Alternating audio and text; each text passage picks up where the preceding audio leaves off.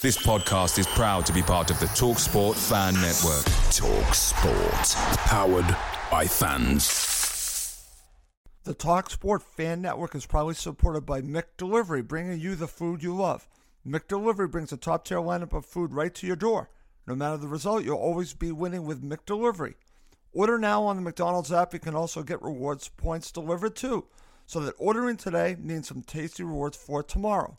Only via app at participating restaurants. 18 plus. Rewards registration required. Points only on menu items. Delivery fee and terms apply. See McDonald's.com. The TalkSport Fan Network is proudly teaming up with 3 for Mental Health Awareness Week this year. Beyond the pitch, beyond the results, we're here to connect fans, getting them to embrace the highs and lows of supporting your club, because we're not just fans, we're a team. With 2 in 3 football fans having struggled with their mental health, we understand that life off the pitch can present its own challenges. That's why we're committed to ensuring you have the tools to stay connected with your friends and fellow supporters. Take a moment to connect with your mates. A simple text or an open conversation can make a world of difference. And if they don't respond right away, don't hesitate to follow up. Let's all take a moment to talk more than football. Hello, this is Hey Dude Shoes. This is an ad, but not for your ears, for your feet. Are they listening?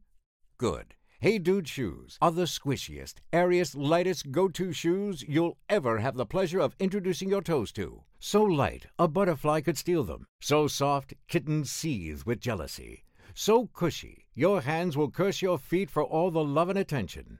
Toes, you've hit the jackpot of comfy. Hey Dude, good to go to. With the new Chevy Silverado, you might be driving in this. But with the Silverado's redesigned interior and large infotainment screens, it'll feel more like this. Introducing the new 2022 Chevy Silverado. Find new upgrades. Find new roads. Chevrolet.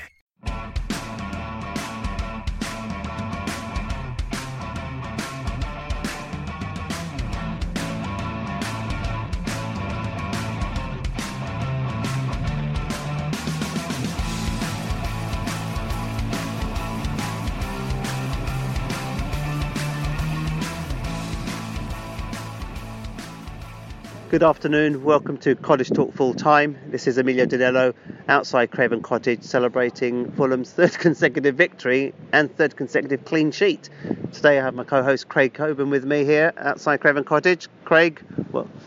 Hi Emilio, what a fantastic victory for Fulham. It was a game that reminded me a lot of the championship. We played Slavisa ball for 85 minutes, maintaining possession, gradually grinding them down, scoring a brilliant goal, and then holding on for dear life at the end. Absolutely. Effectively, we were even debating whether we should be doing a full-time commentary post-match reflection, because for the first 70 minutes, there was very little quality there. A lot of huffing and puffing, a lot of schoolboy errors, Cardiff being very dogged in defence, but it needed a bit of brilliance to win that game, and that's exactly what we saw today. So I'm going to fast forward 70 minutes into the game to talk about Babel's goal.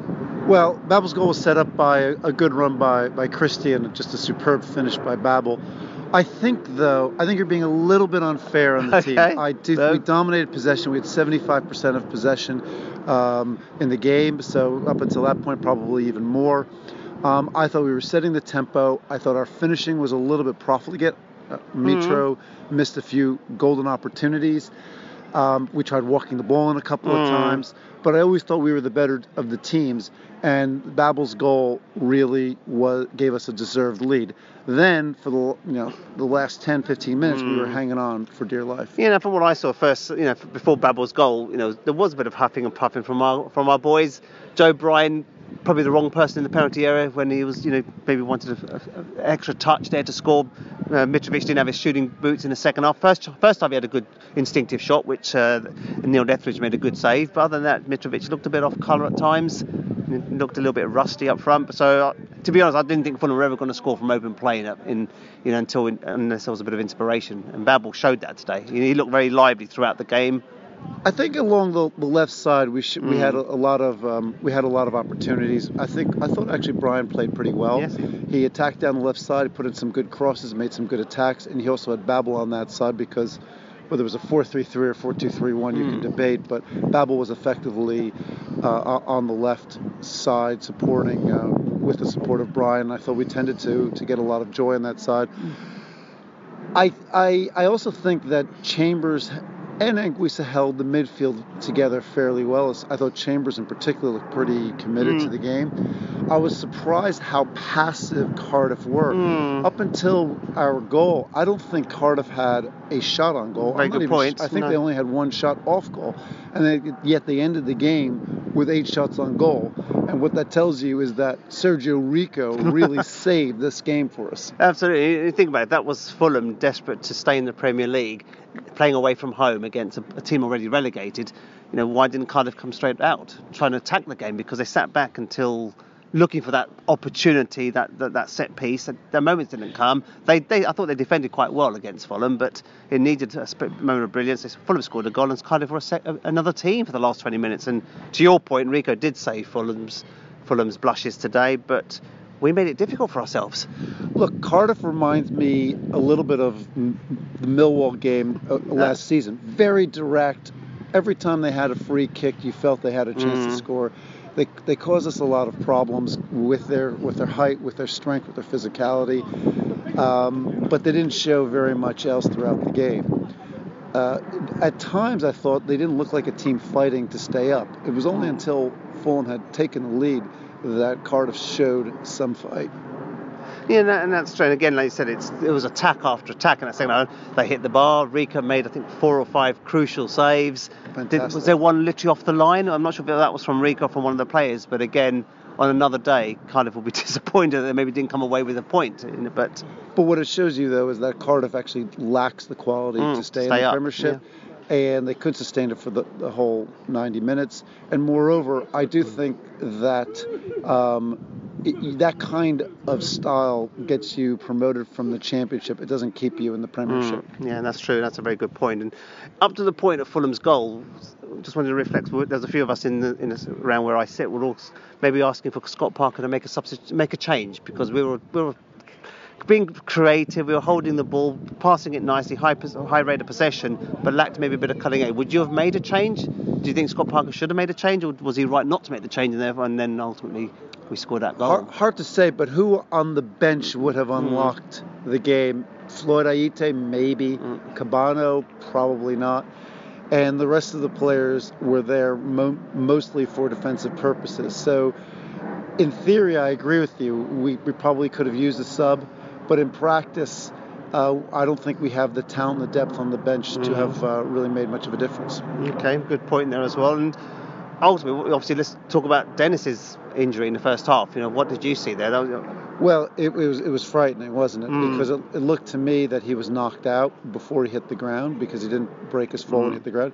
He at some point quickly got up, and so we thought he was okay. But then when he slumped back down to the ground and they brought the neck brace and the oxygen tank, it was extremely worrying. It still is worrying. I've been looking on Twitter to see if there was any update on him. It definitely took a lot of the atmosphere and the joy out of the game, especially in the first half, because it's just a shocking and worrying sight to see. It was an accident. As near as I can tell, it was Maxime Le Marchand who inadvertently kicked Dodoy in the head. Yes.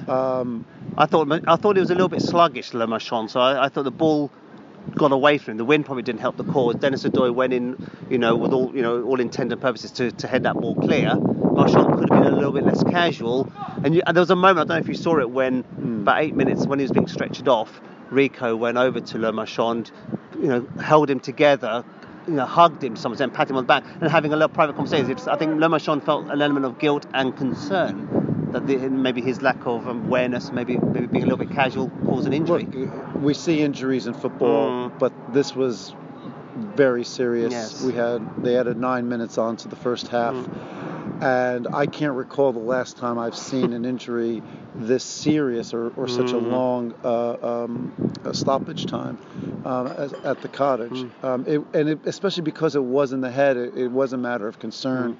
And I guess all of us will be looking for the updates from the club to see how he's doing. Absolutely. And I also want to commend the Cardiff striker who immediately called for help from the touchline. He could see that it was pretty serious at the moment. So fingers crossed everything's okay with Denis Odoi, and hopefully the club will keep us informed of his status in hospital. So looking back on the game, obviously another clean sheet, another win.